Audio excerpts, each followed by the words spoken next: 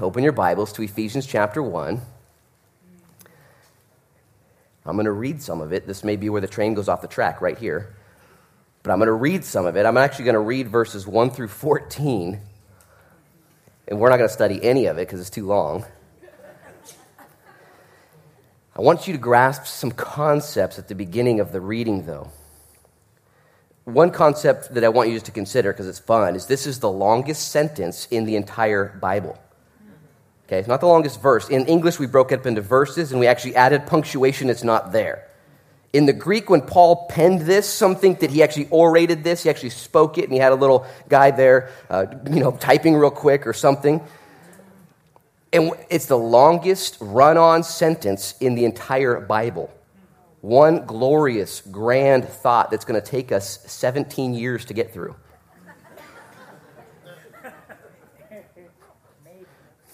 If we're lucky. So I want to read it to you. I want you to get it. And I want you to guys, I'm going to do a lot of talking today. And you guys got to do a lot of reading this week. Ephesians. Sit down, read it. Read it in first person, third person, second person. Read it to your kids. Read it to yourself. Take all the pronouns out of the book. The they, we, him, us, and put your own name there. And watch your face melt. As you begin to understand the riches that God has given to us in Christ. Everyone say, in Christ. Because when I begin to talk about riches, you think, oh, a miracle just happened. I better check my bank account. I've got riches, Luke said, and your bank account might not adjust. The riches that you and I have right now, today, are in Christ. They're in the heavenlies. They're in the spiritual blessings. And that changes everything. It's what I'll say a couple times today. It's the one thing that changes everything.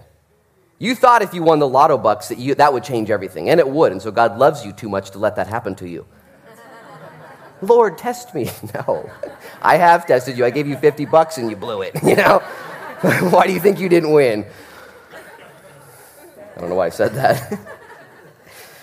So as we read this, look for that theme, in Christ. As a matter of fact, I'm getting ahead of myself. I don't want you to miss this.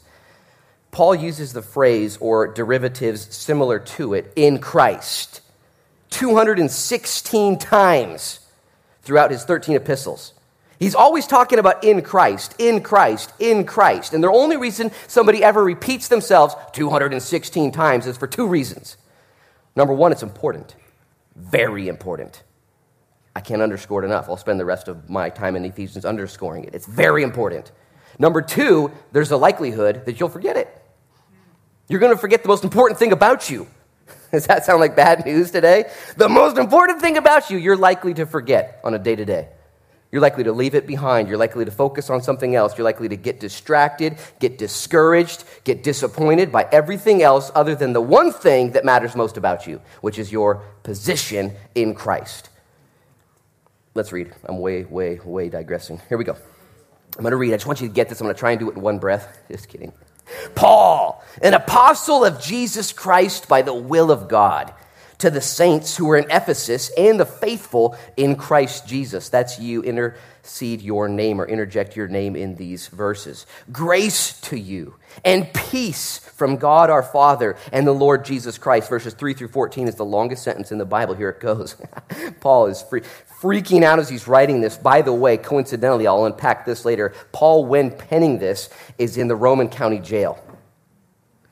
He's in jail. Okay, that's where he's at. He's not at some summer writing camp. He's not on some Mediterranean beach hanging out. He's not at the church at Ephesus. He's not at the church at Philippi. He's not at the church at Colossae. He's at the prison of Rome. And he's like, what should I do? I'm in jail. Well, I am in jail physically, but spiritually I'm in Christ. I think I'll write the Bible. You know what I'm saying? Like, can you do anything good in jail? Can you do anything good when you're knocked down, when you're discouraged, when things aren't? Can you do anything good at all? Well, it depends on where you really are. It depends on what's really been done for you. It depends. And you might be waiting right now for a breakthrough in your own life. Get out of your cubicle. Get out of this ditch. Get out of this relationship. Get behind that, out of that desk or from this job. Out of your car. Christine lives in her car. I need something new. Or Paul, who said, you know what? I've learned in all things to be content. Whether in this or in that, I'm going to write letters while I'm in jail, and they're going to change the world. Verse 3, Blessed be the God and Father of our Lord Jesus Christ, who has blessed us, that's you, with every spiritual blessing in the heavenly places in Christ, just as he chose us in him before the foundation of the world, that we should be holy and without blame before him in love, having predestined us to adoption as sons by Jesus Christ to himself, according to the good pleasure of his will, to the praise of the glory of his grace, by which he made us alive in the beloved. In him we have redemption through his blood, the forgiveness of sins according to the riches of his grace, which he made to abound toward us in all wisdom and prudence, having made known to us the mystery of his will, according to his good pleasure, which he purposed in himself, that in the dispensation of the fullness of the times, that's order, he might gather together in one all things in Christ, both which are in heaven and which are on earth in him. Verse 11, in him also we have obtained an inheritance, being predestined according to the promise of him who works all things according to the counsel of his will, that he, or we, who first trusted in Christ, should be to the praise of his glory. In him you also trusted after you heard the word of truth, the gospel of your salvation, in whom also, having believed, you were sealed with the Holy Spirit of promise. You, who is the guarantee of our inheritance until the redemption of the purchased possession, to the praise of his glory. Let's pray. Father, in Jesus' name now, as we begin the ascent, that is the climb, that is the journey into the depth of the riches detailed and declared and recorded in the book of Ephesians. We ask your mercy upon us. We ask, Lord, your transformation in us. We ask, Lord, your work to be done among us. We ask, Lord, for your glory to be around us, your peace to be, Lord, through us. We just ask that you to be God. That's pretty much all we need you to do. Just be God in our lives. Take over and lead us and make us those who are in Christ, created once beforehand in your image, fallen, yet redeemed and restored, reconciled, blameless and holy. Lord, there's some dichotomies here that are even confusing to me as I look at my natural state. And so, Lord, we ask for spiritual eyes to understand spiritual things. Bless, Lord, this church. Bless those who are streaming online.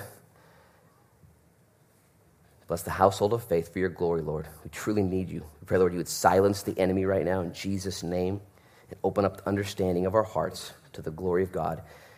In Jesus' name we pray. Amen. Amen. Who here has heard of the Grand Canyon? Okay, let's just do this for fun. Has anybody in here never, ever heard of the Grand Canyon? Like, what's that? Is that in Lincoln City? Like, you've never heard of it. Okay, we've all heard of the Grand Canyon. Every one of us have heard of it. How many of you guys have actually been there, though? Raise your hands. Okay, let's do it the other way. How many of you guys have never been to the Grand Canyon? Raise your hands. Okay, it's about a 50-50 split. Half of you have never been to the Grand Canyon, yet you've all heard of it. Let me ask the people who've been there, when you got to the Grand Canyon, were you on the north rim or the south rim? Raise your hand if you were on the north rim. Raise your hand if you're on the south rim. Raise your hand if you don't remember. Right. I'm like, I don't know, wherever the parking lot was. There was a parking lot and a big sign that said, stop here. And I don't remember either, but I saw it. And let me ask you a few more questions about the Grand Canyon. Everyone's heard of it. Half of you have been there. Half of you don't remember being there. And so when you saw it, those who did you hike down? Did you see it from the bottom up? Did you just see it from the top down? Did you float the river? Did you stop in one of the cubicles and watch a documentary? Did you talk to a tour guide or a professional or a local?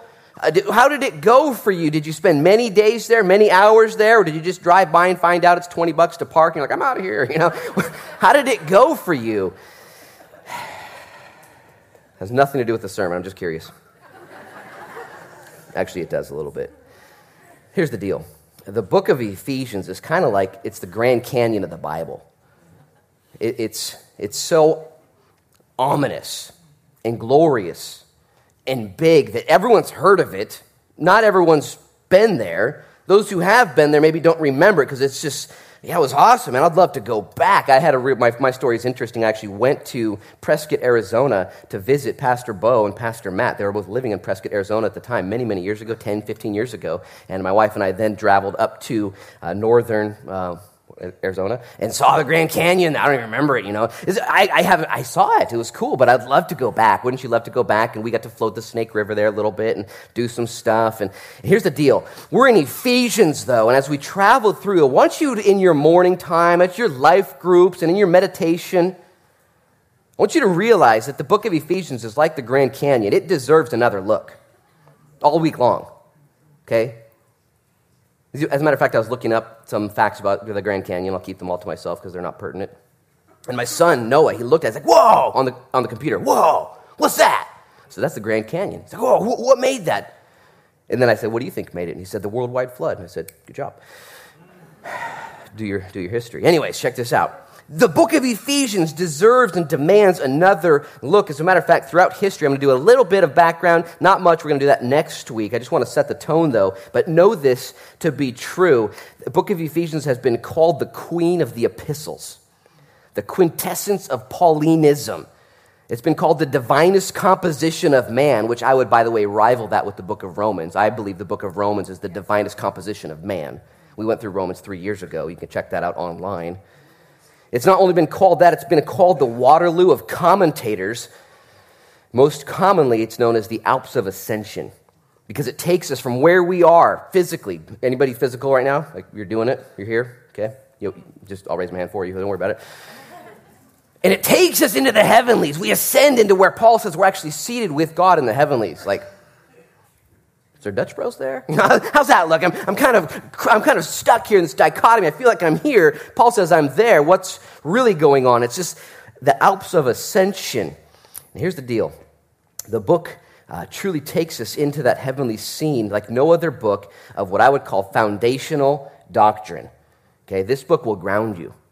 This book will give you that foundation. It'll give you that grounding. It'll give you that ability to grow. And one of the reasons why we're going through Ephesians as a leadership here, why we are in this book and why we feel confident moving forward is because of the grounding and the growing nature of Paul's letters. In your Bible, they're called epistles. And when you study one of Paul's books exegetically, to exegete means to read a verse, to extract something legit, exegete, I made that part up, but it's true. Extract something legit and apply it to your life. To exegete the Bible, it's what we do. And when you do that with Paul's letters, the epistles, you'll be grounded, okay, and you'll grow. Honestly, in the last 9 months, we've spent time in Jonah, Daniel, and Esther. Okay, 9 months in the Old Testament. Before that, we spent 20 months in the Gospel of John and going through those great stories, the gospel coming out throughout the entirety of every single message, every single portion of Scripture, the gospel. And here's what's happened in those 29 months. The church has doubled, if not tripled in size. It's grown because people are drawn to the truth. I need you to get that. You love the truth, whether you know it or not. And the way I prove that is, do you like to be lied to? Yeah, I know. Okay. Pretty innate. You love the truth. Even if you don't like the truth, you'd rather have the truth. And when the truth is preached, people show up and people get fed and people get changed. And I'm actually kind of panicking a little bit in my spirit. I asked the Lord a couple weeks ago, about a month or two ago, I was like, Lord, what do we do with all these people? What are we going to do? I need them to grow. They need to be grounded. I don't want to blow it as their pastor. They're showing up, Lord. And the Lord said, take them to the epistles. Take them to the book of Ephesians because it will ground them. It will grow them. It will do for them what they need in these next steps, weeks, months, and years of their life as they pursue Christianity in a fallen, stormy, crazy world. We built a house here in Agate Beach when we moved here back in 2011. We moved in April 2nd, 2011. I was there when they were framing up the house. And as they framed up the house, they had these big rebar bolts coming up out of the foundation. And on the four corners, they had these big bolts coming up and these special hurricane ties that were fastened to each four corners of the house. And there was kind of a new requirement from the city, and they told me all about it. These are the hurricane ties that we haven't always been using. And I was like, what's a hurricane tie for? And they're like, a hurricane. Yeah, it's for when something comes and wants to mess your house up, it won't. It's grounded. It's rooted. It's bolted to the foundation. And here's the deal. There's going to be a storm coming in your life. You might already be there. and you're excited about Jesus, and you're stoked on Jonah, and you're stoked on Esther, and you're stoked on Daniel, and you're stoked on God in real-time events. I hope you are. I hope you are. But then all of a sudden, when the storm hits, you need to know what is the truth when it doesn't feel like the truth. And Paul goes to great lengths in the book of Ephesians, all of his epistles. Read them. Be very familiar with the Pauline letters. There's 13 of them to enjoy for the rest of your life. It's to grow you, okay? It's that we might find ourselves ready. Doctrine, I would say it this profoundly. I say profound stuff sometimes. Doctrine is the most important thing about you. You're like, what's doctrine? Doctrine is teaching. Truth. It's teaching. It's the doctrine of Jesus Christ, the doctrine of Paul, the doctrines of the Bible. That's the most important thing about you. So having a firm understanding of the doctrines, the teaching, what the Bible says, is going to then catapult you, anchor you, hurricane tie you down to the foundation of Jesus in the storms of life, which I cannot keep you from. I've done premarital counseling by the hundreds. And I always tell the couple, I'm going to tell you everything I know. I'm going to tell you stuff that I don't know. I'm going to tell you stuff that somebody else knows. I'm going to tell you everything you need to get through the storms that are coming. And I always remind them, because they're usually in love, premarital counseling. And I always say, I'd love to keep you from the storms. Wouldn't that be sweet? Here's the deal. Just do this and you won't have a storm. You're getting married. It's going to be stormy. Okay, and this is going to help you. This is going to equip you. This is the doctrine. This is the truth. And when you guys know the truth, okay, doctrine is the most important thing about you because it's what you know, okay? And what you know, unlike what the world says. I'm going to teach you. It's going to become kind of heady for a little bit here. But what you know determines what you do, okay? The world would say it differently. What you do will determine what you know, or what you do determines who you are, okay? But the Bible has it totally different. Doctrine, that's the teaching. It determines what you know, which will determine what you do. I'll say it this way also. Doctrine determines who you are. I need to say that again. Doctrine, teaching, determines who you are. Did you know you can today settle the argument, the question, the battle of the mind in who you are today? Because right now, each and every one of you are pursuing status, identity, something, a goal, good goals, okay? Aspirations. God, though, has declared already an identity over you, who you are. It's already done. And you and I wake up, and the first thing we say is, there's stuff to do, there's stuff to get. And usually we go after the things we can attain because it feels real good. You ever make a to-do list, and the first thing on the list is make a to-do list? And you're like, scratch that off. Killing it. You know what I'm saying? Do that. It's fun. It's encouraging. I don't do that either. That's funny, though. Doctrine, though, determines, it declares who you are, which will then determine what you do. Okay? So what you know determines who you are. Now, the world, again, teaches something completely different. I'll just say this at the beginning. The world teaches that what you do determines who you are. That's really cool if you're really good at stuff. What you do determines who you are. That's self-help. That's the world. Do this and you'll be this. Oh, cool. Is there a book on that? Is there a step ladder? Is there somebody I can step on to do this and then I'll become? It's backwards. It's the whole world that you live in. You're actually constrained to it right now. You've actually submitted to it in 1,000 different ways today. You're going to try and do to become. God says you have already become, therefore do. It's totally different. It's kind of like going to the Grand Canyon.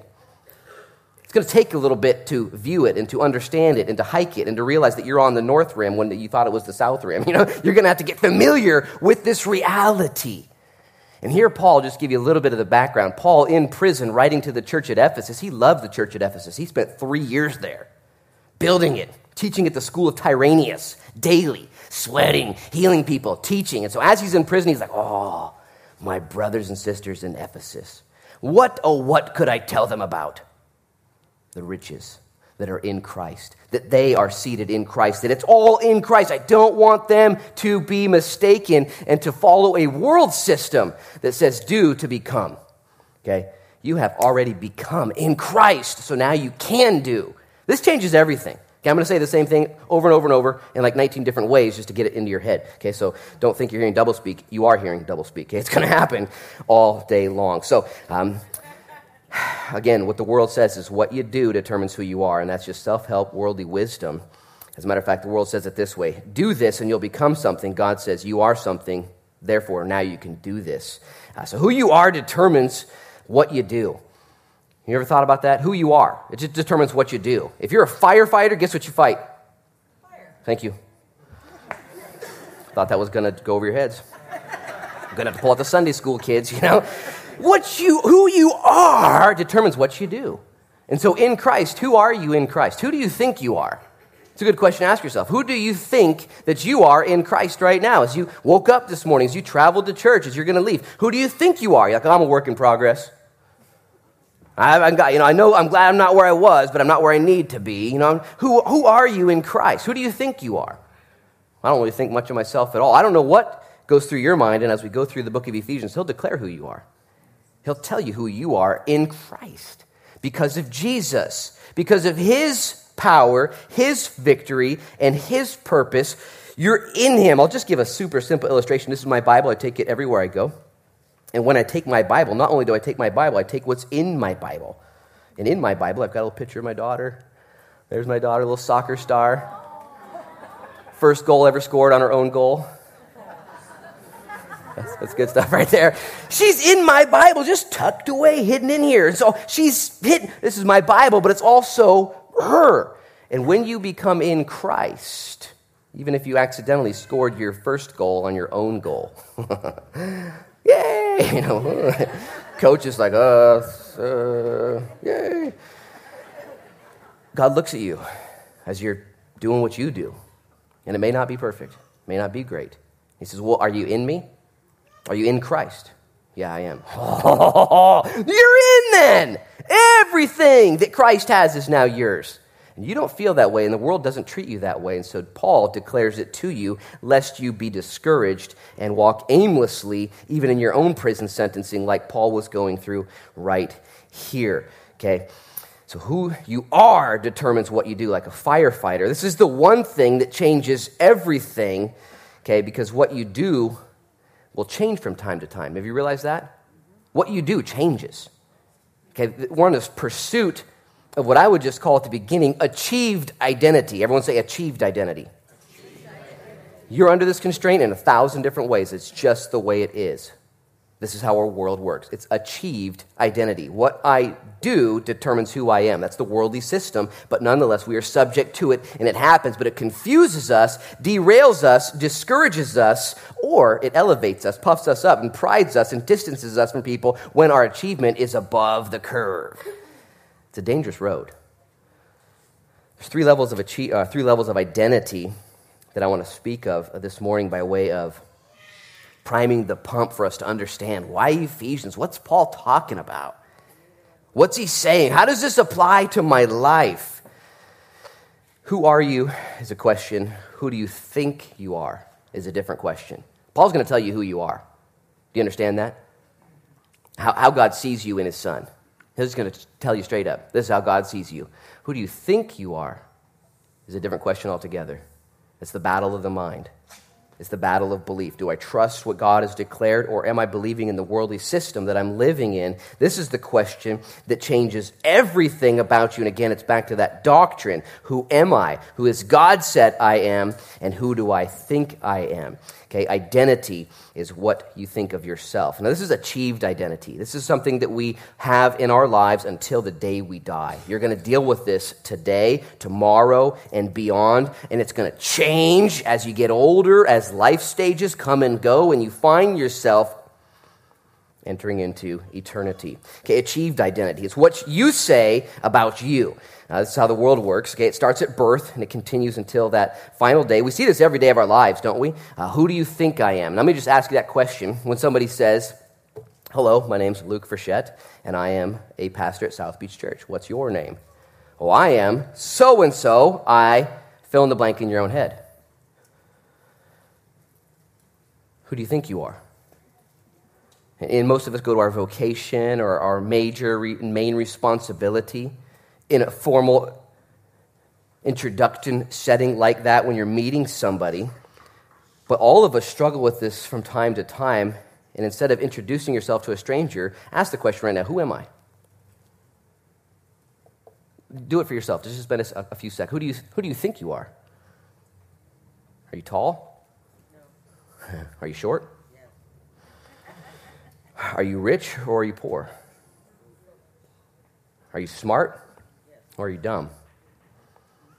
Are you the funny one or are you the serious one? Are you attractive or are you ugly? Who are you? Who do you think you are? Are you hopeful or are you hopeless? Are you married or are you single? Notice there were smiles for both. Are you married or are you divorced? What defines you? Are you loved? You know it? Or are you hated? Are you popular or unpopular? Are you a Cardinal fan? Or a Packer fan? Oh, man. We actually have a replay from the last 4 minutes of the game last night. Can we just roll that? No, I'm just kidding. Wow. That got in the way of my study time. I'm going to confess my sin. That was, well. Anyway, okay. Who are you? Who do you think you are? Do you rent your home or do you own it? Do you drive a truck, like a man? Or do you drive an SUV like a man with a family? Do you drive a minivan like someone who used to be a man until he got a family?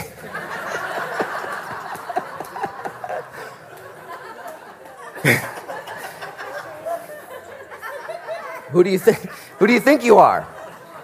Identity. We're chasing after it. Again, there's 3 levels of identity we're going to talk about. I want you to grasp this in your thinking. Achieved identity. This is the most pertinent to our walk on earth, but it's also the most likely to change. It's the most dangerous. And God doesn't want you to be driven by your achieved identity. That is what I can achieve. What can I get? Because what you can get can change so fast. You can get that athleticism you've been wanting and then an injury. You can get that relationship you want and then it fails. You can get that job you want and then it's the pink slip. You can get that house that you want and then inflation, the market drops. You can get it changes. Does your identity in Christ waver? Answer the question for yourself. You need to get that. Does it change? Is it protected? Is it profound? Is it truly what anchors you to the foundation of Jesus Christ? You're in Him. And then the things around you, the achieved identity, will ebb and flow. This starts very young, okay? Starts at our birth, and when you're born, you ask questions like, are you the firstborn, the middle kid, or the baby? What's your identity? It's an achieved identity. You just got it in that way. And as you grow up, asking questions like, were you the tall kid? Were you the fat kid? Were you the funny kid, the quiet kid, the shy kid? Were you the athletic one, the smart one, the arty one, the weird one, the homeschooled one? Raise your hand if you're homeschooled. Hoorah. As you grow up, okay, it moves into high school. Okay, high school is crazy. Any high schoolers here? Let's just pray for them right now. High school is such a defining time. These 4 years that are the most important years of your life. Until they're done, then you're like, oh, that didn't even matter. That actually didn't even matter. Why didn't they tell me that didn't matter? If you would have known in high school that it didn't matter, you wouldn't have taken things so seriously. And in high school, everything matters when you're just right there as a kid. It's the only thing in your dates and your peers and your cliques and your disposition. Am I going to be a part of this group? What's my identity, my achieved identity? Am I going to be in the band? Am I going to be a jock? Am I going to be a stoner? Am I going to be a skater? Am I going to wear tight pants, baggy pants, no pants? What? You're identifying yourself. You been to high school? It continues into college. This is where you get an opportunity to do a redo. You move from your family, you get your fresh start, unless you go to a community college in your hometown, but you go somewhere else and you show up and you're like, hey, I got a new identity. I get to pick a new pattern here. What am I going to do? What are my standards? What are my parameters? Am I going to be one who goes out all night or studies all night? Am I going to go around and do whatever they're doing? Or am I going to have this ideal in my mind? And you get to go to college, and sometimes finishing college is your goal. And for some of us, that means dropping out. It's the same as graduating, isn't it? I finished. And you make up all these decisions. It reminded me of a story this morning. Brian White, you guys know Brian White. He plays music here occasionally. He's a musician in Nashville. And he actually went to Nashville and found this girl at a coffee house that he kind of liked. And so he found out where she was going to school and what classes she was taking, and actually went to one of her classes pretending to be a student, went through the whole semester there until the finals, taking all the tests, taking all the quizzes, just to pretend to be what he wasn't in order to meet this girl. Didn't go well for him anyways.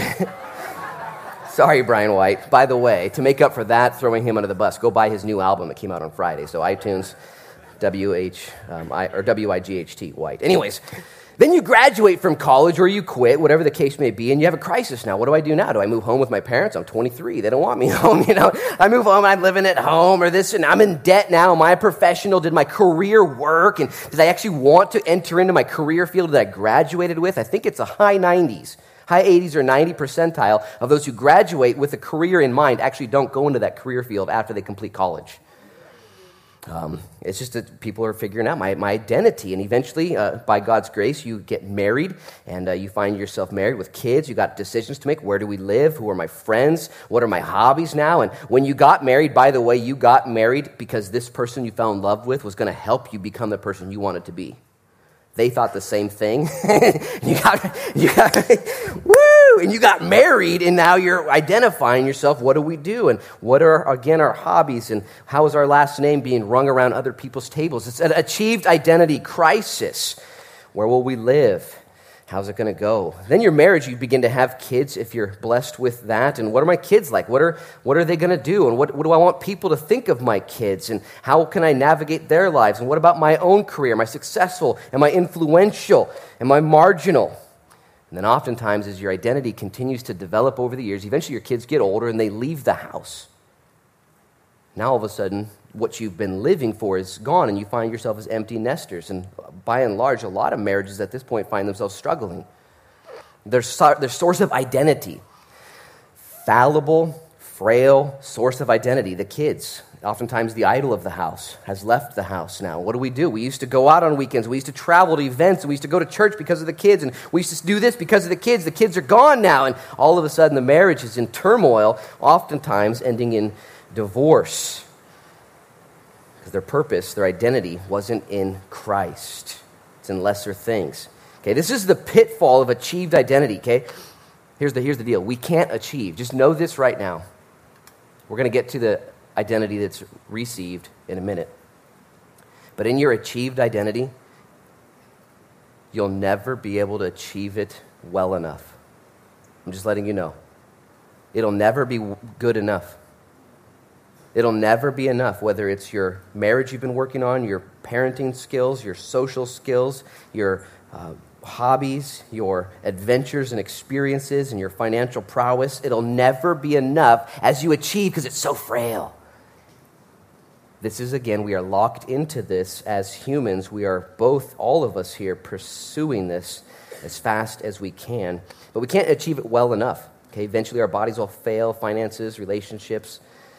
And again, the world says what you do determines who you are. That's what he started with. That's not true. That's absolutely not true. What you do is not who you are. Okay? Who you are in Christ will determine, will aid you, will help you, will guide you into doing what God wants you to do. Okay? That's achieved identity. I just want you to wrap your mind around that. Now let's just consider what I would call deceived identity. Okay? Achieved identity is what the world says about you. Who do you think you are? So frail. Like a carrot in front of us. Then there's even worse, though, the deceived identity. This is what not you say about yourself or what the world thinks about you. This is what the devil says about you. Okay? This is what Satan says about you. Satan is called in the Scriptures the accuser of the brethren, and he accuses us from 3:30 to 4:30 in the afternoon. Is that what it says? Is that what it says? He accuses us Pacific Mountain Time from Satan is the accuser of their brethren, accusing the brethren night and day. Well, he is constantly in your grill, constantly in your head, constantly challenging you, constantly stepping on your throat spiritually, stepping on your soul, stepping on your mind. I had to remind myself of that this morning because I didn't want to be here. Pastor Matt asked me, hey, how you doing? You feeling all right? You're good? Everything good? I was like, I just kind of want to go home and go to bed. And he's like, that doesn't sound like you. And I said, no, I can't lie. I'm being honest. Just feeling the accuser of the brethren. Accusing you. He doesn't stop. Okay? He uses lies and he uses the truth, by the way. Those are his two arsenals. He'll use the truth with you when you're failing, when you're having problems. He'll just bring it right to you. Okay? You can shove the truth right back in his face that you are in Christ. Okay? It's not me who lives. It's Christ who lives in me. I'm crucified. I'm done. I've been enveloped in Christ. Here's the deceived identity, though. It started in the very beginning. Very beginning, Genesis 3. You can write this in your notes. Genesis 3, right around verse 5. And in Genesis chapter 3, verse 5 is when Eve and Adam were tempted. You guys know the story. Listen to this. This deceived identity. Eve and Adam having a great time, their identity established. They're in Christ. As a matter of fact, it was established so succinctly that in chapter 1, the first book of the Bible, identity's laid out. Let us make man in our image and in our likeness. Whoa. God determined with the Trinity, the triune powers that rule the world. Let's make man and women, let's do it, in our image and in our likeness. Does that sound like pretty clear identity? You were made in the very image of God. In his image, both male and female, he made them. Whoa. Satan comes along. We don't know how many days, weeks, years later. We know it's 2 chapters in chapter 3. And he says to Eve, are you sure God doesn't want you to eat that? Because in the day you eat of it, you won't die. As a matter of fact, you'll see. And you'll have knowledge of good and evil. And listen, here's his lie. And you'll be like God. Let's just consider this for a second. The temptation that he brought towards Eve was good. Everything that he offered her was actually really good. You'll see better, you'll know better, and you'll be like God. Like, who doesn't want that? Check this out. They already had that. He had already established that. It had already been declared. They were already made in his likeness. They were already just like God. Not gods. Don't misunderstand or misquote me. They were just like, they had nothing else to add or to upgrade. They had already received it. We'll talk about received identity in a minute. All of a sudden, Satan, through deceived identity, you can be, and then entering into the achieved identity race, which we still suffer under. Just do this and you'll get that. Really? That simple? Yep, that simple. Sign up here. You're on the bottom of the pyramid. It'll be awesome. Sign up, just do this and you'll get that. Okay. Where God had already declared, you're in. We made you in our image. Like, we're good. This is already, and the accuser of the brethren is leading you, tricking me, lying to us our entire lives, saying you need this to become that. Christ says you've already become that. Now you can do this. Completely different than the world's ideals. This deception happened in the Garden of Eden and is now our daily fight every single hour. God had already determined who they were before they even did anything. Let me say that again, because we're about to get into the received identity now. There's achieved, careful. There's deceived, watch out. Then there's the received identity. Did you know that God was already pleased in Adam and Eve when they hadn't done a thing? In your achieved identity complex as a Christian, you look at God and you're kind of hiding from time to time. Like, okay, I'm going to heaven. I better do something good. Man, I can't do anything good. You know what I'm saying? And you struggle. God was satisfied already in Adam and Eve. They hadn't done a thing. Completely stoked. Oh, this is good. Oh, yeah. So too in Christ, if you believe it. You ever been to the Grand Canyon? It's kind of big. Like, you might take you more than one trip. You might not be an expert. But as you believe this, as you navigate towards the Lord, as you glorify Jesus, here's Paul in Ephesus in this jail. He's like, can I say it enough? In Christ, in him, in the beloved. Is there any way I can overemphasize this? He cannot, because it is the one thing that changes everything about you.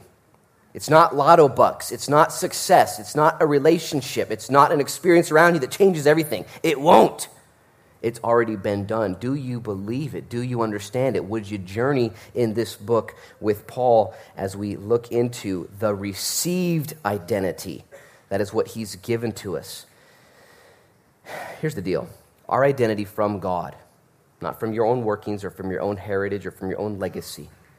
Our identity gives us what I would call an untouchable and unchanging purpose because our identity is from heaven. Your life will change. Your faithfulness and your fruitfulness will ebb and flow. You will find yourself having dark days. Okay? Are you going to grade yourself on that curve then? Are you going to get out of bed tomorrow because you did great the day before? If that be the case, there'll be days you stay in bed. If that be the case, there'll be days you don't want to go to church like your pastor. But if you are honest and say, Lord, is it truly that grand that this canyon of sin that was separating us has been closed through the cross, that I'm actually in Christ and now I'm the beloved? That chapter 1, verses 3 through 13 is one sentence as Paul is oozing tears out of his eyes, writing, orating, dictating what God has done. Can't keep it to himself. Is it really that profound? Is this received identity? Listen, purpose comes from our identity, and our identity comes from Christ. Okay, God's given us the privilege of relationship with him in order to bring about his plans to save a dying world through kids who have their identity in heaven. Did you know that? I esteem military personnel, all branches. I esteem first responders. I esteem teachers and leaders and managers and business owners. I esteem moms and dads. And I esteem any coaches and anybody who takes a position of leadership. Wow, that's cool. Man, that's crazy. That's crazy. Good job. I esteem them. God has asked everyone who's in Christ, allowed everyone. He's declared everyone. Okay, you live on purpose. Oh, but I don't own this, and I've never done that, and I was the guy who raised the hand who didn't know what the Grand Canyon was. It's not about you. It's about your purpose that has been given to you from heaven. When I was 8 years old, my oldest son Noah's 8. I thought about him today. When I was 8 years old, God put that purpose in my heart. He said, you're going to work for me. You're going to be a pastor. I'm going to use you to declare the gospel to the world. I told him no. Okay, you guys know the story. I was like, I got things to do. I'm following Walter Payton's footsteps. Chicago Bears, 34. You guys know the story. As I settled into that calling, though, and as you today settle into that calling from God, that purpose from him, you all of a sudden, like a leader, like a CEO, like a parent, like a coach, like a first responder, like a military personnel, like the president, like somebody in charge to serve other people, your purpose can't be stopped. Doesn't matter how deceived you get from time to time, how failed you are in achieving that identity. Your identity has been established already. It has come from Christ, and he's given you the privilege, I hope you see that, to be in relationship with him, to live on behalf of the world under him. Do you know that's your purpose right now?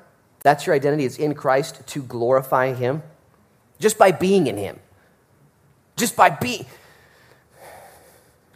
being a child of God, by saying yes to the Father, allowing the Son to save you, you all of a sudden are an ambassador of heaven.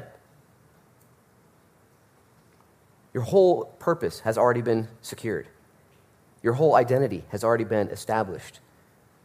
The hurricane ties, they're fastened. You are good. You don't have to add anything to it. You get to explore it. The riches that are in Christ, and Paul uses great, flowery, deep, profound, prophetic, and prolific language in this book, which we haven't even started, to help us to put feet to the reality of our purpose and identity that can't be changed. Your achieved identity will change. Right now it's changing. Some of you have a story. Yeah, my wife left me. My health is, I don't know, man. I'm lucky to be here today. I don't see it getting any better, Luke. My relationships with my kids are, purpose and the identity that God has given to you will not change. It is valid. It is in Christ. Again, 216 times Paul uses the language of being in him in his epistles because of those two reasons. It is so very important, and we're so likely to A, forget it, B, not believe it. We need to be reminded. How many times? Apparently 216. You know what I'm saying? Because it changes. It's the one thing that changes everything about you. Do you see the dichotomy? Anybody not know what that word means? Dichotomy, di means two, and economy means something else. Dichotomy, side by side, this parallel, this paradigm. Side by side, a dichotomy means two truths that are somewhat in opposing tension. It's true and this is true.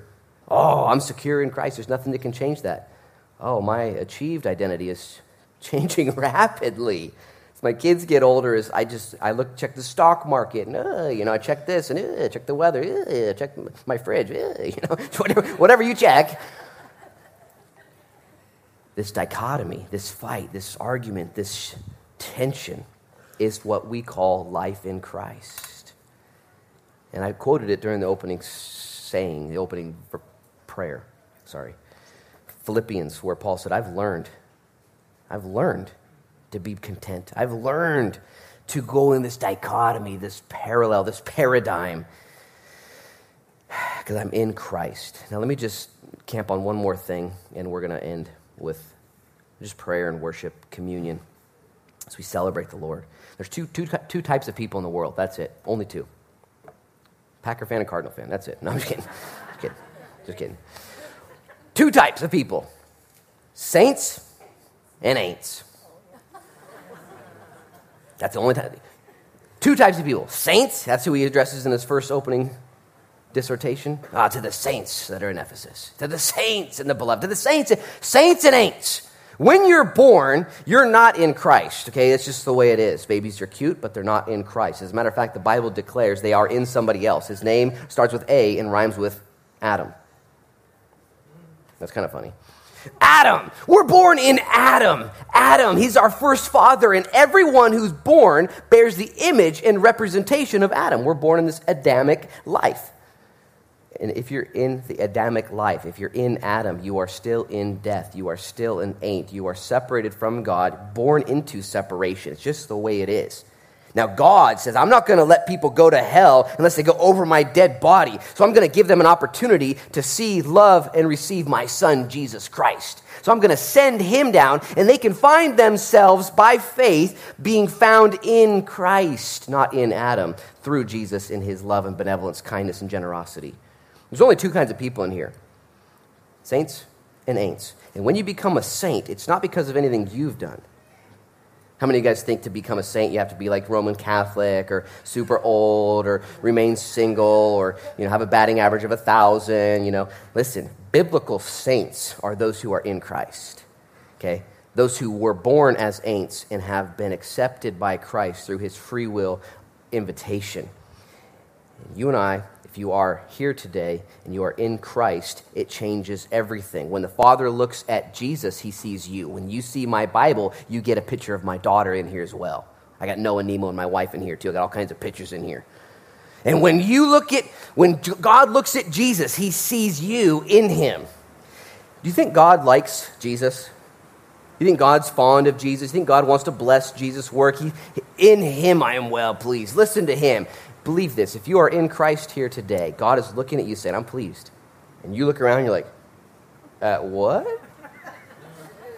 You mean I did something good? You know what I'm saying? And the devil would come to you and say, no. You can't. You have to still. And the world around you would say, don't get too comfortable. They're coming to get your stuff. And the Lord would declare over you today, hey, eternal beings, you are in Christ. You are accepted. You are beloved. As a matter of fact, I'm just going to read to you, and I'm going to end with this. Here's the things that Paul says we are. He says in verse 1, to the saints in Ephesus who are the faithful in Christ Jesus. Anyone here today wake up and say, yeah, I feel pretty faithful. I feel pretty faithful. Like you're writing on your arm, faithful. Or did you wake up saying, wow, me again. Whoops, another do-over today. Achieved. He says you're faithful. Okay? We're going to study this in depth next week. He says, grace to you. Anybody here feel like you just are oozing grace? He says, in Christ you have grace. He says, and peace. How many of you guys woke up this morning just, man, the peace is everywhere. I just feel peace. He says that is yours to have. In verse 3, he says, you're blessed. He goes on to say not only you're blessed, but you're chosen. He says that you're holy. He says that you're blameless. He says that you're predestined. He says that you're adopted. He says that you're filled. He says that you're sealed. He says that you're equipped. He goes on and on and on in Christ. Two types of people here, saints and ain'ts. It's the glorious gift that God has given to us. Paul, in jail. What do I do? What do I do? Oh, I know. I need to write some people. And I'm going to detail and orate what Christ offers to people, what Christ has already done, because I see the deceived, achieved reality, this deceived identity from Satan. I know he's going to mess with my brothers. I know he's going to mess with God's kids. And he saw, even in that time, this desire to become something and do something, and this identity that is achieved, which is so frail and will fail. If you're in Christ, you're a new creation. We'll talk about this again next week. This is just kind of introductory. I want you guys to get excited. I want you to go to a life group. I want you to start a life group. I want you to get into a life group. Did you know that right now, this Wednesday, they're going to be airing this broadcast from our Ustream in Arizona, Prescott, Arizona. There's a small church over there that they're doing this teaching in a life group setting at their church on Wednesday nights because they want to be in the Book of Ephesians. They're excited. They heard about it. They want to get you. This is the one thing that changes everything. Okay? Dichotomy. Everything around you, we don't know what's going to happen. We don't know. There was some people went to a hotel in Burkina Faso a couple days ago and died. The Islamist attack just 2 days ago. Maybe Pastor Sahid Abdini. Maybe you don't know what's going to happen. 3 years in the Iranian jail, just released 2 days ago. Praise the Lord. Praise the Lord. I guarantee you, though, in that prison cell, he had to struggle with his achieved identity, his deceived identity, okay, and his received identity. What did Christ say about Sahid Abdini? Hey, man, you're doing great. This doesn't define you. I am in you, and you are in me. I'm going to have you guys bow your heads, close your eyes, and the worship team come up. And we're going to end in response, taking communion, worshiping the Lord together. Father, in Jesus' name now, as we're just excited to get into your word, excited to get into something, Lord, that would foundationally ground us and grow us. The church has grown numerically, and for that I celebrate. I love these people. I love the growth. I love the excitement, Lord. The young and the old, the married, the widowed, the divorced, the singles, they're all here, Lord. And in Jesus' name, we want to find ourselves growing in the grace and knowledge of Jesus Christ. To him be the glory both now and forever. So, Lord, as we anticipate this book and study it through, we, Lord, look for great transformation, great fruit, great joy, and great peace from dwelling richly in Christ. Now, if there's anybody here this morning that would say, you know what, I'm not even sure what you said, but I like the Grand Canyon. And I do want to love Jesus. I want to be in him. I don't know what that means. It sounds scary and weird and illegal, but I want to be in Jesus. If he invites us into him, and by being in him, I'm accepted. We'll talk about the great exchange, the double imputation next week. That by being in Christ, the only way that's possible is if he would take away your sin.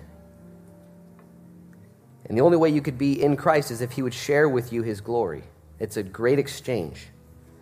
He takes your sin and he gives you his glory. And if you would need that this morning, you don't have that, and you say, I want that. I want him to take my sin. I am a sinner. I have failed. And I want his righteousness. I believe in it. I'll receive it. Would you just raise your hand right now and say, Lord, save me, forgive me of my sins, take my sins upon yourself, and give me, Lord, the riches that are in Christ Jesus. Would you do that right now? Just raise your hand up. Lord, you see the hands going up. God, I pray you'd be honored as we hide ourselves in you, as we believe, Lord, ourselves to be in you. May this congregation be blessed, Lord. May this group of people, may we find ourselves growing even today as we take communion, as we celebrate, Lord, coming to the table. May you be honored. We trust you for all things. In Jesus' name we pray. Amen. Amen. Would you all stand with me? And as you are ready to take believers' communion, celebrate, come down and take your elements back to the side aisles, to your chairs. And there's people on my right and left to pray for you during this time as you remember what Christ has done, anticipating his soon return.